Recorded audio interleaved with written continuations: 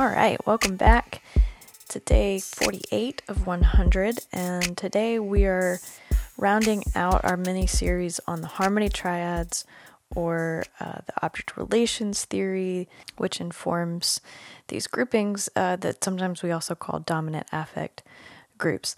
Sorry, that's kind of a mouthful, or maybe gets a little confusing, but we're talking about the same groupings of numbers, and we've done the 2, 5, and 8 group. We've done the 3, 6, 9 group, and today we are doing that 1, 4, and 7 group, the frustration types or the idealists. So let's get into it. People in this frustration group feel that they know what will make them happy, but that they seldom have it.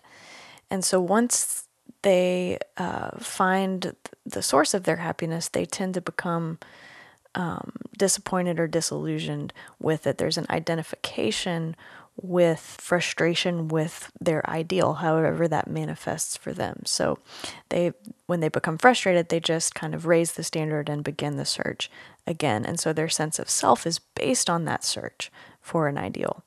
And so these types need to remember that they can find contentment by accepting their present experience as it is. And each of them have kind of a different route to take in hopefully returning to and experiencing that contentment by accepting the present experience, the present reality. So for type 1, their early experience in life as described by this object relations theory is that they are frustrated by their protective caregiver, frustrated that caregiver didn't safeguard enough, and so they compensate by assuming a self-protective stance. And this is part of how that overactive superego gets developed for ones. They feel that their protective caregiver was not consistent enough in a lot of cases. Maybe the rules changed or were inconsistent. And so they compensate by kind of overdoing their self-protection, their self-parenting. And their search becomes this quest for ideal autonomy that would mean perfection and complete self-control. So they focus on what's wrong or out of place in a given situation, and they become frustrated when they see that things don't live up to their standards, and they feel obligated to improve all of it, to improve everything. And so their sense of self is based on this frustration, and it shows that they still care about making things better, and that is part of this idealized self contributing to an idealized world that they need to kind of hold their sense of self intact to be okay with themselves. For type 4s, the early experience of life is being frustrated that the nurturing and protective caregivers didn't offer enough. And so they compensate by assuming self-protection and self-nurture. And what happens is that 4s end up searching for ideal attention, a partner who completely understands and appreciates them, and 4s end up focusing on what's missing in others and in themselves.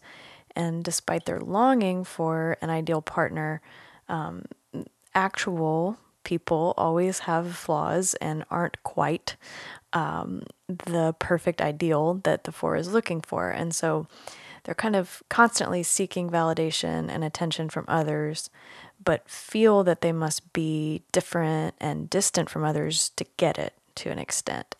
And so their strategy for attention often doesn't work, and this leads to a sense of frustration that maintains their sense of self.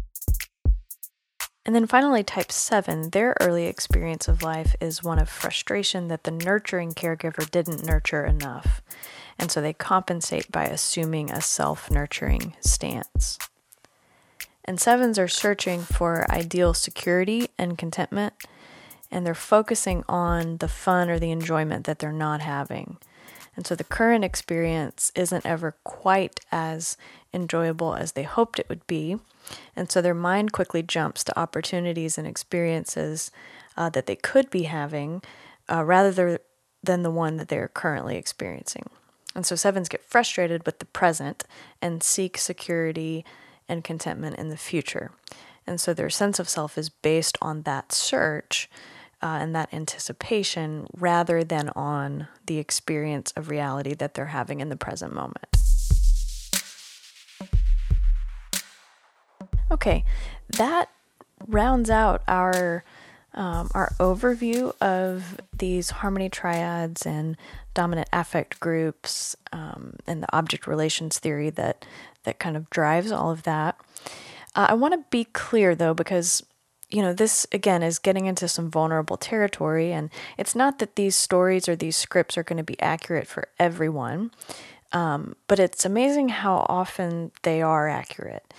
And it's not that, it's like the childhood wound or the lost message. It's not necessarily that those messages were never given to us, but it's that there's some block in the personality that makes us unable to receive them. And so in these object relations scripts, it's not necessarily that our caregivers didn't give enough or did overwhelm or did make mistakes or something in these ways that are described. It's there's an element of confirmation bias of our type that's at play already early on that is making us experience our caregivers in these ways. I mean, sometimes it's very obviously objectively what happened in our early life, and sometimes it's harder to see, and it's this interplay of a perceived reality because of how we're wired and how we're made that causes us to respond or interact with our caregivers in these ways. So there's a little bit of a chicken egg nature nurture question still at play. And so I hope that this information can be helpful.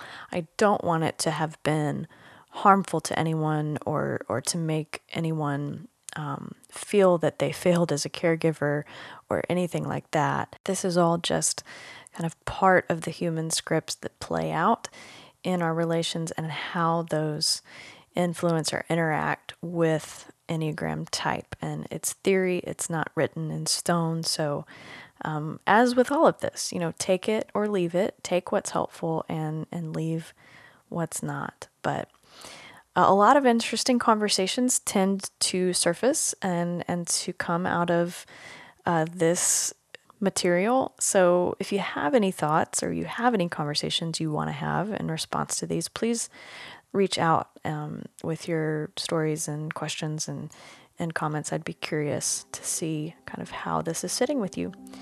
But that'll do it for us, and I'll be back tomorrow with something new. So thanks for listening. Thanks for continuing to listen.